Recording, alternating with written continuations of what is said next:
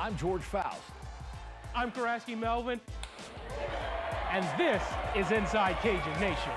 KLFY and the University of Louisiana at Lafayette present Inside Cajun Nation. And let's jump right into it with football. Hosting Texas State in their SBC Conference opener. Cajuns painting it black on Saturday. First offensive possession for Louisiana, down 7. Zion Chris to Draylon Washington. That'll tie things up. 20-7, Texas State in the second. Chris would find Peter LeBlanc, who knows what to do with it. Cajuns down 20-14 at halftime. Fourth quarter, Cajuns trailing 30-28. Texas State on the punt. Dalen Cambry with the block of Seamus O'Kelly. Patrick Mensah recovers. He takes it to the Bobcat 22. Then the Cajuns take advantage of it. 4 plays later, Chris scampers and slashes through to give the Cajuns their first lead in the game. Then, next drive for Texas State, T.J. Finley would end up connecting with Ashton Hawkins. However, Casey Osai would knock the ball loose, and Tyree Skipper recovers. It's the last time the Bobcats had the ball on offense. Cajuns win 34-30. News 10 Sports' Jonathan Pulot has more from Cajun Field. Louisiana's matchup with Texas State will go down as a war of attrition. Texas State, led by T.J. Finley, would produce 530 yards of total offense and won the time of possession battle. But even when the game looked out of reach, the Cajuns kept their head down and made sure to make their possessions count when it mattered most. We had a team meeting, like a players only meeting, and I told them that in the Bible it says a just man falleth 7 times, but he get right back up. So we're not defined about what the scoreboard looking like. We're not defined by how many times we mess up on the play. It's how you get back up and you attack the adversity, attack the challenge. Coach Dez preached that a lot.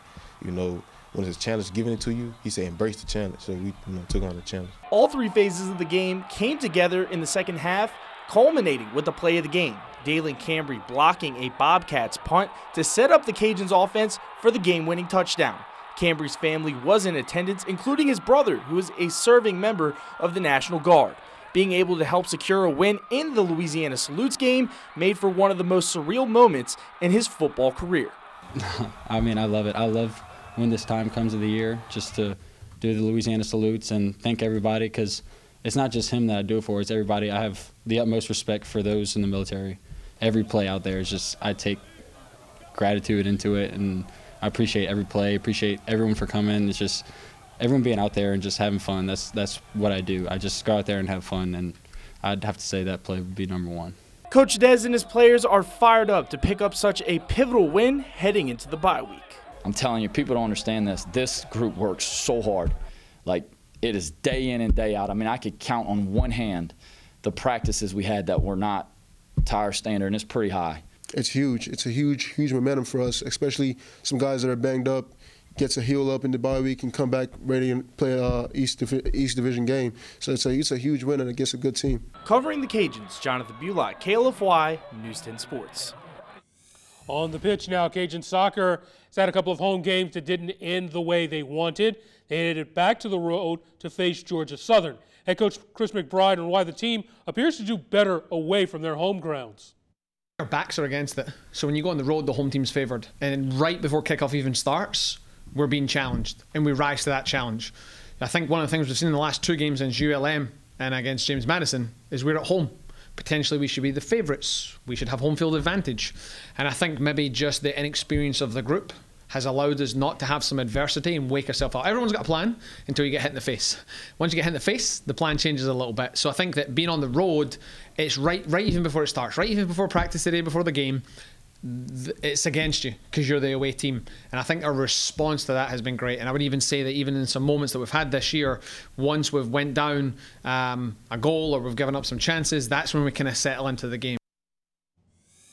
Cajuns went to Georgia Southern Thursday, 62nd minute with Louisiana down 1-0. Brianna Henry shakes off a defender, finds the back of the net, her second score of the season. 78th minute, Isabel Kopp sends one screaming past McKenna Garcia for her second goal of the season. Eagles up 2-1. Then 1 minute later, Bree Conley would put in Georgia Southern's third goal, Conley's third goal of the year. Eagles were going to win 3-1. Sunday was the pink game for the home standing Cajuns taking on Southern Miss. off a corner first half. The ball goes off a Golden Eagle goalie. Haley Waterhouse takes advantage, her first goal of the season. 1-1 in the 31st minute. Alyssa Abbott, we end up getting her first goal of the year later on. Cajuns would win 2-1 with that goal. Now, on to volleyball. Cajuns got back on the right track with a sweep at Arkansas State. Next up is a team, Texas State, who may feel that the Cajuns are winnable opponents. A sentiment Cajun head coach Christy Gray obviously disagrees on. I mean, we talk about it with every single team that we play. We were picked fifth in the West this year, and we talk about it for us like that's personal. We think that we are better than that, and if we continue the route that we've been on this past week, where we are low error and we are outworking teams, like there's no reason we can't go finish in the top, and so. We do take it personal, and we told them yesterday that, I mean, it shouldn't be like that. They shouldn't expect that just because we are Louisiana that they should win. So we did let them know that we are going to have to come in and work hard and go compete with them. Texas State series started Thursday. First set, Cajuns down 2. Kara Barnes, Maya Wilson would combine on the block. Then later on and go to the second set, tied at 8. Celeste Darling would deliver the point emphatically. Set 3, Sienna DeCambra would have an overhand kill. Cajuns would win set 3. However, Bobcats would win the match in 4. Now, could the Cajuns bounce back in match 2? Tied at 1, set all. Third set, Abby Cunningham's kill off a block. Texas State would win that set, however. Cajuns in set 2, they would take that one. Shia Richardson helping the Louisiana cause. Match would go to 5. Kemi Hicks ends it for the Cajuns. Louisiana bounces back and wins in 5 sets. Well, we've got a special treat coming up on Inside Cajun Nation. After the break, we'll tell you what led up to a local female fighter signing a UFC contract. This portion of Cajun Nation is brought to you by Lafayette Coca-Cola Bottling.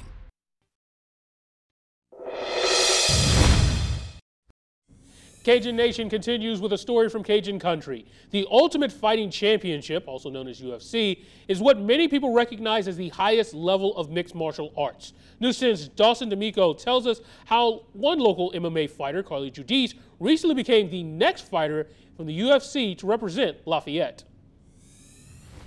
Dustin Poirier, Daniel Cormier, and AJ Fletcher are all notable names from Lafayette when you think of the UFC.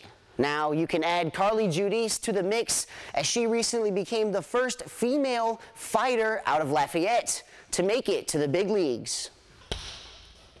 I love to scrap. I love when stuff gets bloody. I love when stuff gets gritty and you have to dig deep. Like, I think in some of my fights, whenever my opponents hit me, I smile. Judice began her amateur fighting career in February 2021 after just a year of training. After 4 fights, she moved to pro in 2022.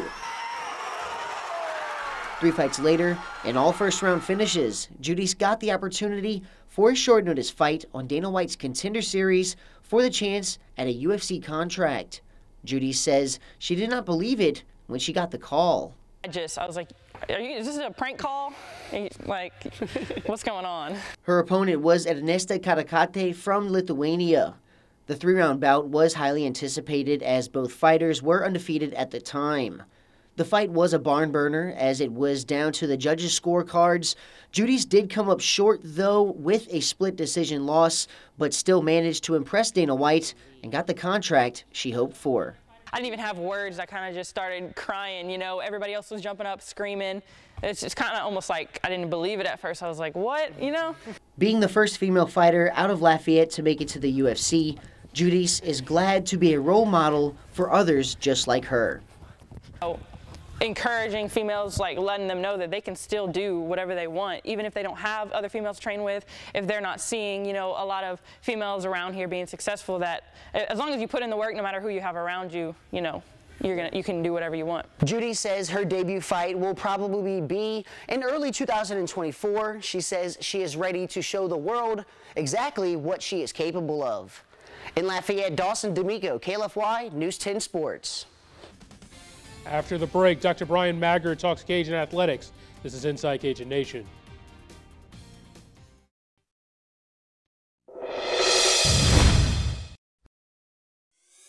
Welcome into Cajun Nation. Hi, everybody. Thanks so much for staying up with us. Join us. We're honored to have our special guest this week. It's Dr. Bryan Maggard, the head of the University of Louisiana Athletics and the athletics director. And Dr. Maggard, thanks so much for your time. Appreciate you, and always look forward to chatting with you. Yes, sir. Appreciate you having me. Let's talk about this. The fall season's kind of kicked off. Everything was so successful a year ago. The expectations always continue to rise. You guys have done a phenomenal job of kind of setting the bar at a high level. Talk about the excitement for fall and what's coming up. Yeah, I think first of all, we've gotten off to a great start, between football, volleyball, and women's soccer.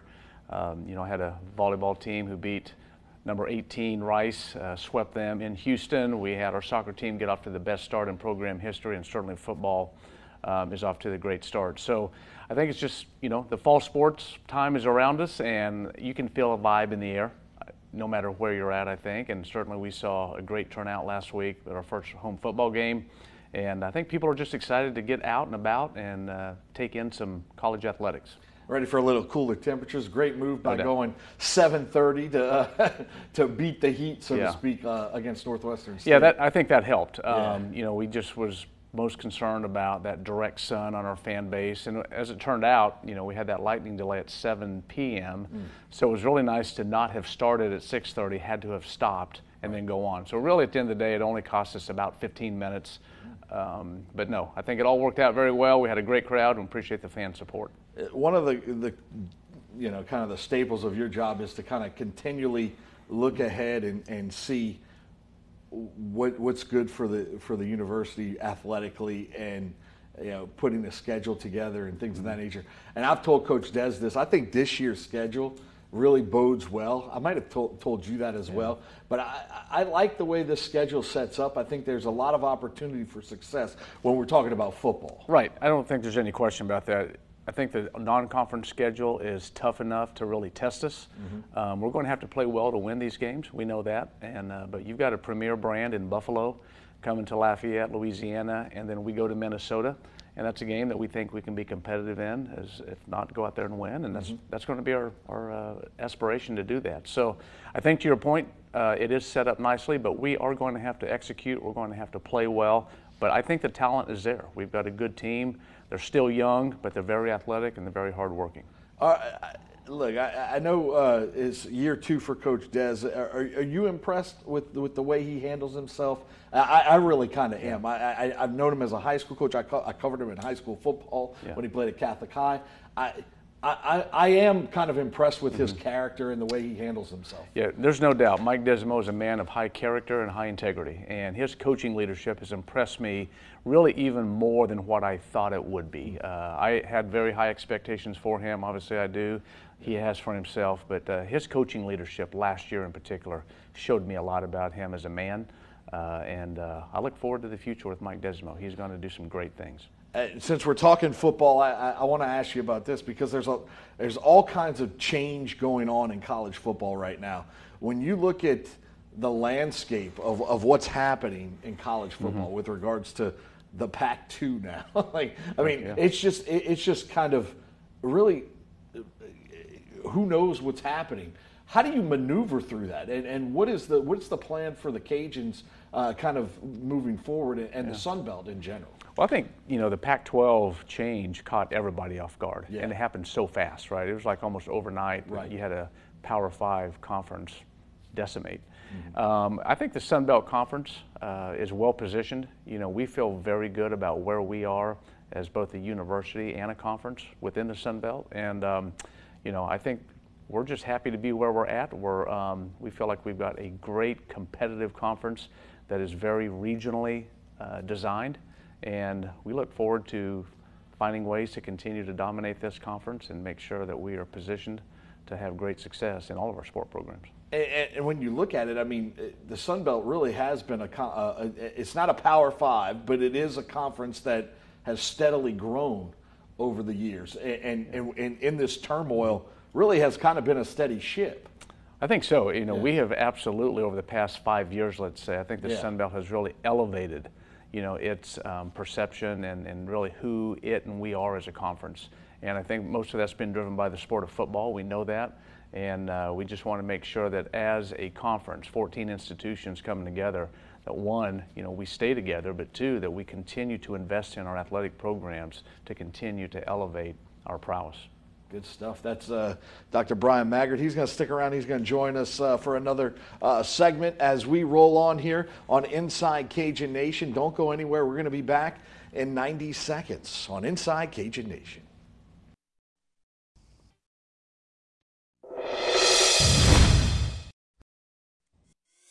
Welcome back to Inside Cajun Nation. George Faust here. Dr. Bryan Maggard, the University of Louisiana Athletics Director, joining us for a little conversation, and had a chance to talk a little football. I'm really impressed too with the volleyball program, the way they started the season. You kind of alluded to it earlier, but then they go to Texas Tech and play well there as well. Right. Coach Gray, is in year 3 of this program, and she's really finally starting, I think, get her system in place.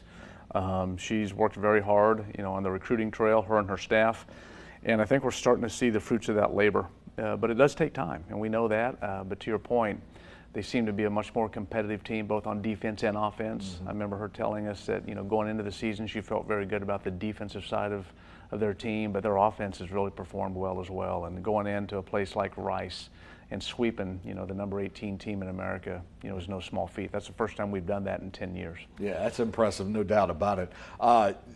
Let's talk about some basketball, because of quite successful a year ago, and just recently, Coach Bob Moreland got an extension, and just talk about that decision and what went into that. Obviously, he earned that. Right. There's no doubt. Anytime we win a conference championship, we want to reward that success. And over a course of time, Bob has really proven himself. He's a fine basketball coach and a great man. And it's just a situation where we felt very good and comfortable, with his coaching leadership as well. He runs a very clean program. He's averaging, I think it's a conference championship every 4 years right now. And the thing about basketball in the Sun Belt is there's not a lot of parity. There's teams are even across that board, and we continue to find ways to give ourselves the upper edge, if you will. But very proud of what Coach has accomplished during his time here, and we look forward to continue to support him and his staff and that program to find ways to win more championships. And I think Gary Broadhead's done a yeoman's effort job, if you will, in creating a program that's established success and kind of trying to keep that success as well. Yeah, that's another program. Coach Broadhead, in my opinion, is a staple. In this community, in this culture. Sure, right? He's a Cajun through and through, and, right. And I believe he's the winningest coach in women's basketball program history for us right now. And he continues to work very hard day in and day out to find ways to elevate that program as well. And so, again, I look forward to watching his success. That's a team. I really encourage our community to come out and support them. They're a team that plays extremely hard, very gritty on the defensive side of the ball. He's hired some new coaches over the past couple of years to elevate that offensive play a little bit even more. And I look forward to his run in the Sun Belt this year. I think we're going to make some noise. Yeah, I always enjoy talking to him, and did not realize that he was a farmer before he was a coach. Right. No doubt. So I did a story with him last year about that, so very impressed with that. And I'd been here a while. When he told me that, I was like, what? He and his family have a lot of history in this area, right, for sure. Correct. When you look at the landscape of the Cajuns, you've done a phenomenal job as kind of elevating the expectation level. Where do you see this program kind of moving forward in what, I guess, everybody says 5 years, but in the near future? Yeah, let's take the next 5 to 7 years. I think that's a decent time frame in this industry to allow ourselves to have the time to move the needle, so to speak. I think first and foremost, you're going to see an elevation in our facilities, right? And although we have some fantastic ones in place already with Russo Park and Lamson Park and the Student Athlete Performance Center, the Cajun Dome, we're in really good shape. But obviously we know that Cajun Field, really Lord Stadium, Our Lady of Lord Stadium, our tennis complex, and the baseball clubhouse, right? We have a baseball clubhouse that we really need to cap off the Russo Park design, if you will. I think you're going to see a concerted effort on all 3 of those fronts to make sure that we get those facilities are where they need to be. And then we just want to continue to elevate our profile in the space of winning. We need to win, and continue to win. We've done a good job of that, I think, but we can do better. We want to do better. And when you talk about elevating and moving that needle, so to speak, we don't know exactly where it's going to land right now with all of this landscape change that you mentioned in college football per se. But my hope is that if the college football playoff system allows more teams to hit that playoff, being positioned in the Sun Belt Conference, a prime football conference, if we can find ways to win that year in and year out, or at least consistently, right? I think we have a chance to make one of those 12 playoff spots. If it stays at 12, right? Even if it goes down to 8, I think we might have an opportunity, depending on how they allocate those spots. But so I think continuing to elevate our profile at the national level is something we want to do. We want to finish these facility upgrades that we have. George, I think once we do that, we're just going to continue to rise in the space of college athletics. Yeah, I'm looking forward to seeing the kind of the renovation and the upgrade of Cajun Field as well. I think a lot of fans that's kind of there on the top of their mind. And it should be. It should be, because it's been talked about for a long time. Right. And look, there's nobody more impatient than me. But good to know. Everything happens when it's supposed to happen. And I'm very excited that if and when we roll this out, I think our community is going to be very excited about it. But I think it's going to be something they're going to be very proud of, because of that. I think that that stadium is going to be a staple, not only in our community but in Acadiana and for Acadiana. And when we get there, I'm looking forward to being able to share, with everybody, not just locally but nationally.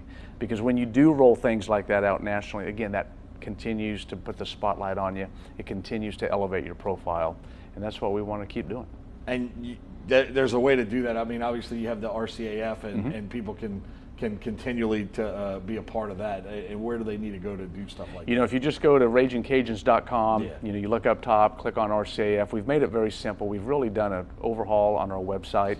That's an easy access point. Certainly, with mobile phones these days, you can do the same thing. But look, we've always talked about this whenever we're together. A key to our success, right, is engagement. We need this community to engage with us. We need to engage with our community. We know that. And so the two easiest ways to do that is to attend our events.